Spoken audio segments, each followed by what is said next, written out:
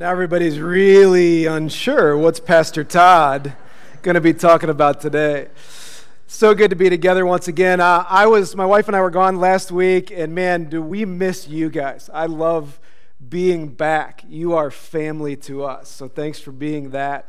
Thanks for watching us if you're joining us on our live stream.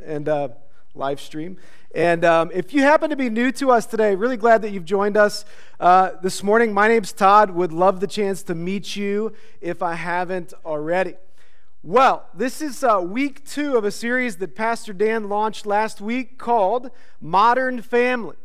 And in this series, what we're doing is we're unpacking different aspects of what it looks like to be family.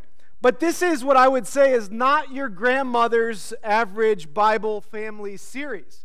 Because what we're doing in this series is we're kind of unpacking some harder issues, some issues that people are wrestling with both outside of the church and inside of the church. And so we're going to hit some topics that sometimes aren't covered on a Sunday morning in church. So last week, Pastor Dan did a great job of talking about what it looks like to be single and the gift that can be that God has given. And that is, if you were not here, you should go back, listen to the podcast, or get on YouTube and listen to that sermon, because it was really good on something that's an often overlooked topic in the church.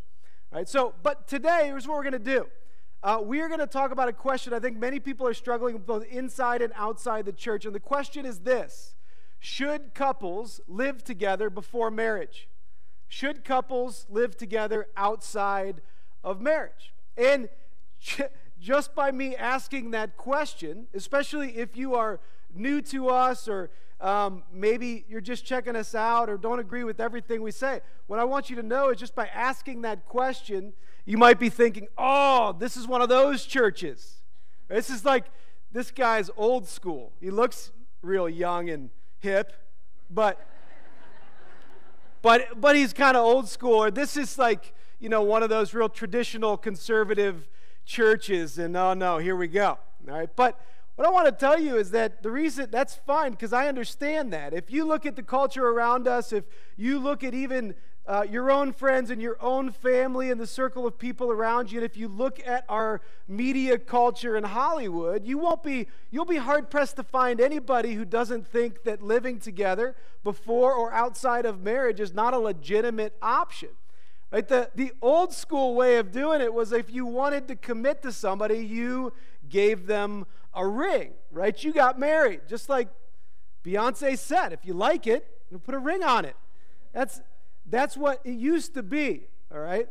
And now it seems like the new sign of commitment or symbol is more like the key. Here's a key to my place. Let's take that huge step of commitment. So the question is, should couples live together? Should couples live together? And I want to just say this real quick before we get into the points.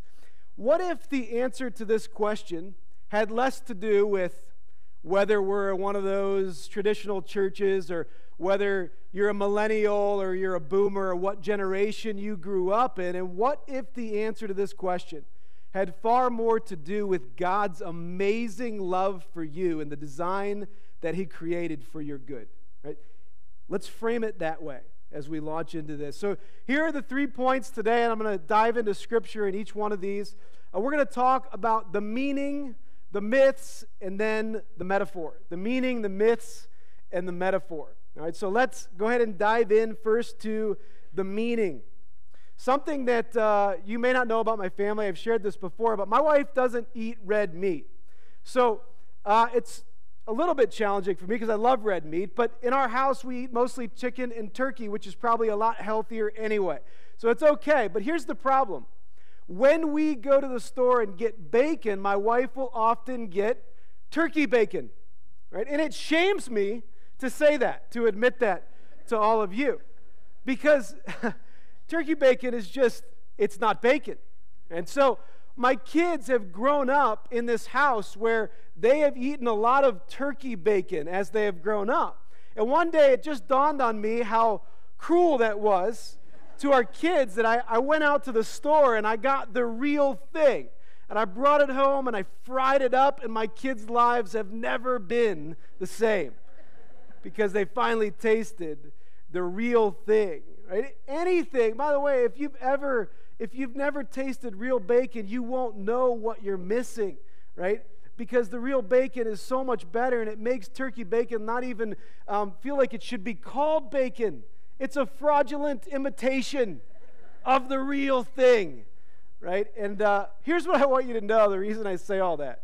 When we're asking the question, should couples live together, where we want to start is this. We want to start with God's glorious design for marriage and for sex inside the context of marriage. When we understand the real deal thing that God has created, it's only then that you can understand what is outside of that.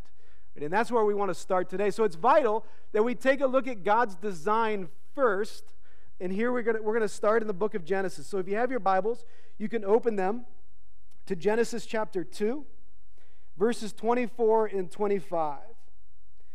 And what we're going to see is the very first two people that were created were a married couple, which tells you something. One thing is that God thought marriage was super important, even though I know singleness is a gift, and that's good too, what we talked about last week. But marriage is sacred. And these two verses that we're going to read give you an insight into how he designed marriage and sex within the context of marriage to be. So let's take a look at this. First, verse 24 says this: "Therefore, a man shall leave his father and his mother and hold fast to his wife, and they shall become one flesh." All right, so you might have heard this in weddings before, because this is the wedding passage. The two become one. Well, what is being said here is that marriage is designed for one man and one woman to come together in the closest human relationship that of all. So close, in fact, that it doesn't even refer to two people. It's two people becoming one, because they unite together in every aspect of marriage, in their emotions, in their social lives, in their finances, in every single way. They are one flesh. And God has designed this physical way to express this internal, personal connection. And that physical way is called sex. And when a married couple has sex, what they are saying is, I belong to you, and I'm not going anywhere. Right? That is what happens. So that's the way God has designed this to be. Now, the next verse has more. Verse 25. All right, it says, "And the man and his wife were both naked and were not ashamed."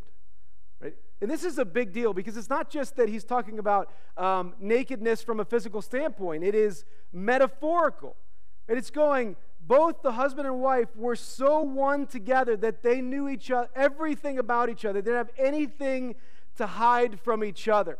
They were fully known, right, physically and metaphorically, and yet, at the very same time, fully loved. And that was the power behind what was happening. They were saying, I belong to you, and I'm not going anywhere, and it's not going to change anything. Right? That is what, and by the way, we all long for that kind of love. Every single one of us longs to have the kind of relationship where someone knows everything about us. There's nothing hidden, and yet, at the very same time, they love us exactly how we are. Not for who we hope to be or who we want to be someday, but just as we are. Right? That's what all of us want. And that's what the covenant of marriage was supposed to be about. But let me throw this out there, though. It's the whole idea of marriage and sex within the context of marriage. It's not just about marriage. And it's not just about sex. It's about something much bigger. It's about something much more important. You see, for Adam and Eve, the strength of the intimacy that they had with each other just didn't come from them. The strength of the intimacy they had with each other came from a greater relationship.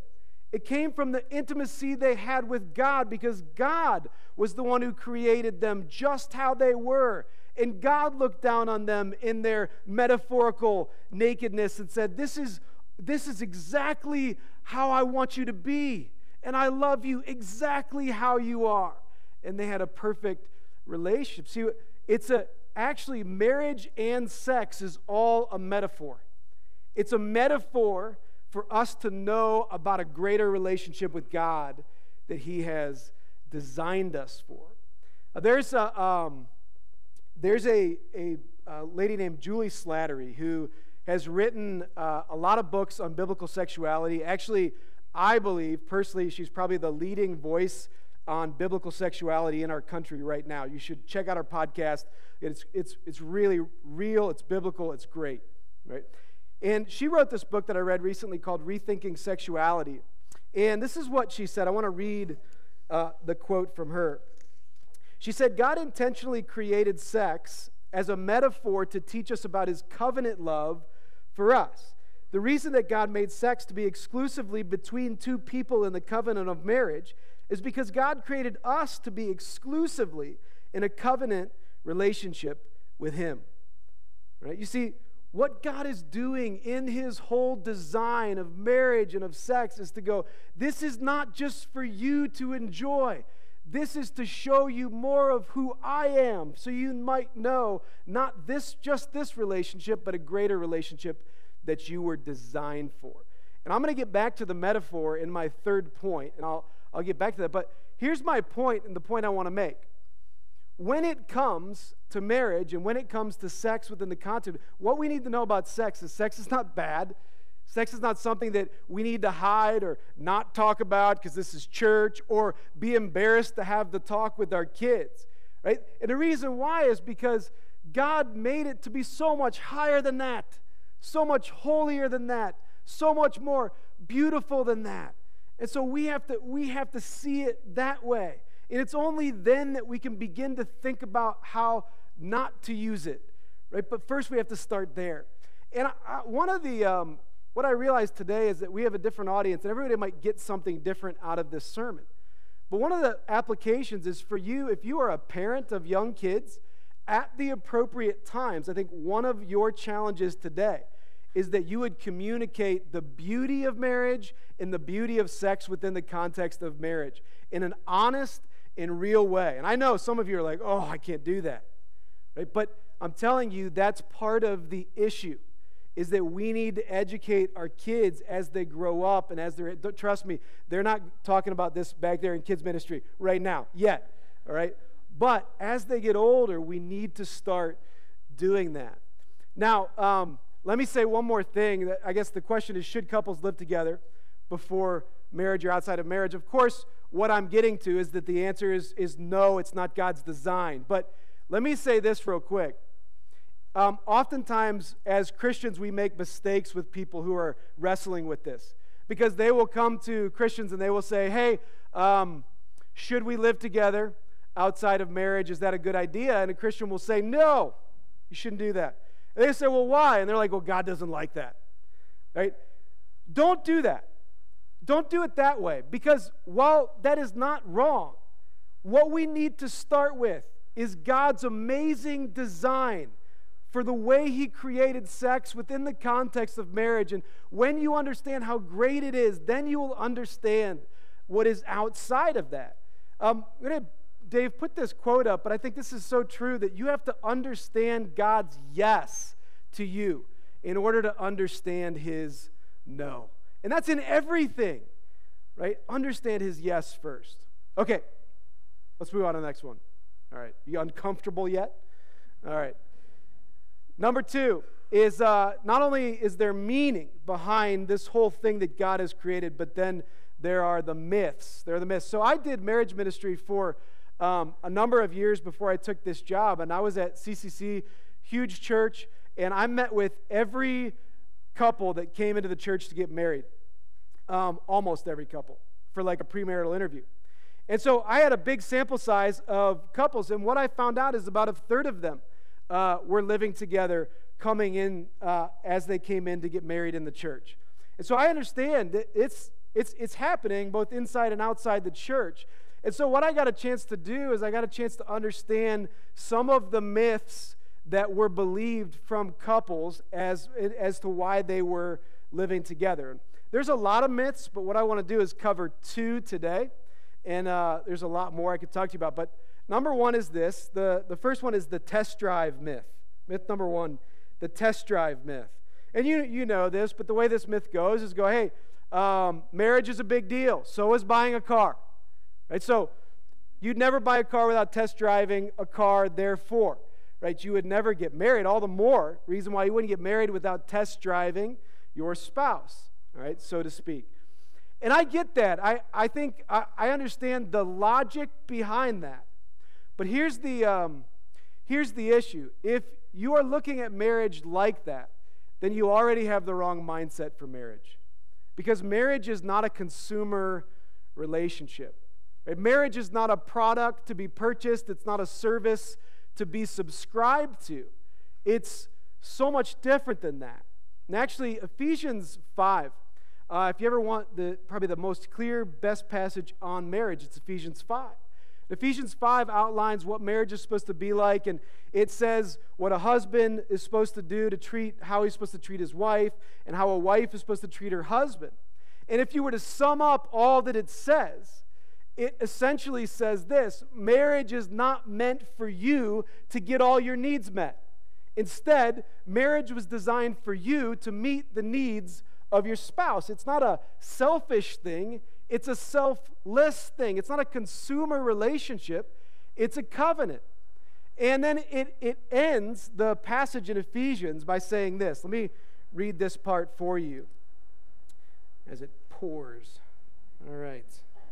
Ephesians 5, verses 31 and 32 say this: "Therefore a man shall leave his father and mother and hold fast to his wife, and the two shall become one flesh. This mystery is profound, and I am saying that it refers to Christ and the church." First of all, we have the same quote from Genesis right there, but then it says all this stuff about marriage, it's actually not even about marriage. It's not even about sex. It's referring to Christ in his relationship to the church. So what that means is that what God has been trying to show us through the institution of marriage is a greater relationship that we were made for, one that Jesus died to give us. Now, can you imagine, I'm going to shout over this, can you imagine if Jesus decided to have a consumer relationship with us? You imagine he goes, "Yeah, I'm coming, I'm going to die for you, but first you got to do this and this and this for me, and then I'll die for you. You got to get your act together first." Right? Or, "I will give my life for you if you do these things for me." But Jesus would have never come to die, right? Because none of us have our act together. None of us have measured up to God's glorious standard. So Jesus doesn't come with the consumer mindset. The Bible says, while we were yet sinners, Christ died. The song that we sang said, while we were slaves to sin, Christ died for us. And he didn't die for us because of us. He died for us in spite of us. And what he's saying in Ephesians 5 is, listen, that's the same mentality you need to have in marriage. Marriage works the same way. So listen, I'm not saying that means like just randomly marry anyone because it doesn't matter. Right? No, you need to spend the time getting to know that person. That's why we have premarital mentoring here that you can go through, where you can discover more about that person and figure out if you think it could work. But you can test drive all you want. What you will find out every single time is that the one you are marrying is deeply flawed, just like you are. They are not perfect, far from it. And so the covenant of marriage wasn't designed for you to go, I'll love you if you love me first, or if you do all the things that you're supposed to do, then I'll love you. No, the covenant of marriage is going, listen, I'm going to love you no matter what. Even if you don't love me back, even if you sin against me, I will love you, because that's what Jesus has done for me. Right, so that's the first myth and the answer to the first myth. The second myth is what I call the commitment myth. And I've heard this several times. So oftentimes people will say, well, listen, do I have to be married to be committed? To be committed? And I also get that argument. one of the problems I think we're facing right now is that so many of our young people have grown up with divorced parents, and they look at that and they go, I don't want that. And so I'm not getting married because I saw all the hurt that it caused. And so there's a fear of commitment right now, and I totally get that. So some people will go, hey, it's just a piece of paper, right? Marriage is just a piece of paper. It's not a huge deal. But what I want to tell you is that it's way more than a piece of paper, because of what happens in the context of marriage is not just physical, it is spiritual. And I want to show you that. This is 1 Corinthians chapter 6, starting in verse 13 through 16.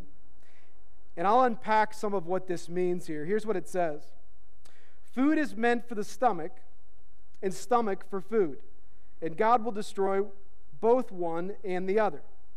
The body is not meant for sexual immorality, but for the Lord, and the Lord for the body. And God raised the Lord, and will also raise us up by his power. Do you not know that your bodies are members of Christ? Shall I then take the members of Christ and make them members of a prostitute? Never. Or do you not know that he who is joined to a prostitute becomes one body with her? For it is written, the two will become one flesh. All right, now let me explain this, because all of a sudden we moved into prostitution, and you're like, whoa, that's a different story. Well, listen, Paul is writing to the Christian church in Corinth. And in Corinth, they had just probably become Christians recently, but they had a very low view of sex. So the way they looked at sex is they thought, well, you have a desire and you just fulfill it. It's basically like eating food. You're hungry, you eat. And that's why he said the stomach is for food, food is for the stomach. But what Paul is saying to them is that that's actually not right. Oftentimes, a father in Corinth, for his son's 18th birthday, would actually get a prostitute for him, because it was just a thing. It was like, well, he's hungry, so let's let him eat. And what Paul is saying is, listen, that is not the way God has designed this whole thing at all. What he's saying is sex within the context, sex period, is supposed to be a spiritual uniting, not just of two bodies, but of two souls bound together the same way we are bound to Christ by his death on the cross to us. And so when we're looking at this is not just a small thing. It's not just a way to fulfill a desire. This is a spiritual bond, a spiritual connection that means a ton. So listen, and by the way, science helps with it too. Because what happens in sex is that there's a hormone released in your brain called oxytocin, which is called the love hormone. And oxytocin actually boosts your emotional connection to the person you're with. And so God created not just something physical, but he created something that would really bond, that would cement the covenant of marriage, two people together. Right? And so if marriage and sex within the context of marriage was designed to be something that you say, I belong to you, I am all yours, and I am not going anywhere, then anything that is outside of the context of marriage is actually false intimacy. And here's why.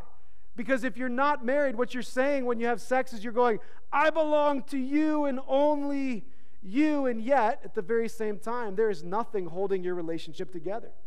You could leave at any time without any consequence, because you are not actually, there's nothing holding you together. And so it's false intimacy. It's turkey bacon, right? That's what it is. And so I want to share one thing. Well, first of all, marriage is the only institution where you can give yourselves completely to someone else, and there can be safety and security knowing that person's not going anywhere. It's the only one where you can literally take your clothes off physically and metaphorically and realize that that person knows everything about you and will not leave. That's the covenant that we were designed for in marriage. There is a story I want to share real quick, and then I'll move to my last point. And the story is about a couple this is a real story about a couple who was living together, and the girl would say that, after they sleep together, she would get up out of bed, she'd go to the bathroom, wash all of her makeup off, and then get in bed and she'd go to sleep, and she'd set her alarm for like way earlier than her boyfriend would get up because she wanted to get up, make sure she could get all of her makeup on, look exactly how she did the day before so that he wouldn't see her any other way. And I was thinking about it, I was like, why would you do that? That's because she didn't really want the real her to be known by him yet, because there was not a covenant, there was not a commitment. He could still leave at any time, and I think that's just a small symptom of what that kind of intimacy is. That marriage was made to so that you could have this like unmasked, unfiltered relationship with each other, knowing that either one wasn't going anywhere. So that's the meaning. Those are the myths. And finally, and this one will be quick, it's the metaphor. Now back to the metaphor in a minute. Types of people in this room. There are always two types of people in our room. There are those who have placed their faith in Jesus, and you would call yourself a Christian. And then there are those who say, you know, I've not yet made that commitment. I am not a Christian at this point. And I would say, thanks for being here if you're not, because we want you to keep looking into who Jesus is. But I want to speak to non-Christians first, that the risk of doing a message like this can feel as though what I'm trying to tell you is to change your behavior. Like if I'm speaking directly to you today, that what God really wants from you is to just stop living together, change everything. But actually, if you're not a Christian, the very first thing I want for you is to taste and experience the amazing love of Jesus. That's first. To experience His grace and His mercy and His love for you, because that will blow your mind. It will change you, and then it will bring clarity to other aspects of your life, but it starts there. It really is important to start there. My heart for you is to know Jesus as your Savior. Because remember the metaphor. The metaphor is that the whole point of marriage and sex within the context of marriage was supposed to point you to a greater relationship that you were designed for. And here it is. This is the gospel. That God created you for a relationship with Him, that you would be fully known and fully loved by Him. But what happened is every single one of us has walked away. We've rejected the God who made us, and we've decided that we want to do our own thing, we want to be our own gods, trying to figure out different ways that we think are going to bring us satisfaction and fulfillment, but they never work. It's the same with Adam and Eve. The sin that Adam and Eve committed in the very beginning was a sin to actually reject God's way. They were saying, we know better than God. And so what they did is they saw this fruit that looked good. It looked like it was going to taste good. It didn't look like it was going to hurt anybody. And so they went ahead and they just said, this is what we're going to do. Is the only thing God said not to do. And what they were saying is, we know better than God, so we're going to do things our way. And ever since then, every one of us has done that. And for Adam and Eve, instead of giving them the satisfaction and the fulfillment that they thought it could, it made them empty, and it disconnected them from the God who made them, because it broke trust with Him. And ever since then, here's the great news. God never stopped loving us. He never stopped loving us to the point where He sent Jesus to this earth to pay the penalty for our sins, so that if we would place our faith in Jesus, we would be reunited in the intimacy with God, the God of the universe, who loves us just how we are. And I want you to know this too, that's the beauty of this relationship. Like, set marriage aside for a second. Because what God is saying is, no matter what you've done, no matter how many wounds you have, no matter how many times you've messed up in your life, God loves you just like you are right now so much. He sent Jesus for you, that if you would place your faith in Jesus, you can have everything you were designed for, no matter what you've done. That's the beauty of the gospel. Now, let me move now to Christians. If you're a Christian in here and you're wrestling with this issue, or maybe you have somebody in your life that is wrestling with this particular issue, maybe it's even a family member, because I think this touches all of us in some way. And here's my challenge to you, or whoever's struggling with this as a Christian. Do you trust God? Do you trust God? Do you believe that He loves you? Do you believe that He loves you so much that He gave up everything to have you, to get you. And then if he would do that, do you believe that he has a plan for your life that is better than yours? Do you believe it? And if the answer is yes to those questions, then I want to tell you this. You may have to make a difficult decision for him. And you may have to make a difficult decision in light of everyone else who's not making that decision and everyone in our culture that's saying, it's fine, don't worry about it. And if you're somebody who maybe is on your way to marriage and you've already thought, well, we're getting there anyway, one of the things I want to challenge you with is no matter what you've already done, it's never too late to make a decision for God.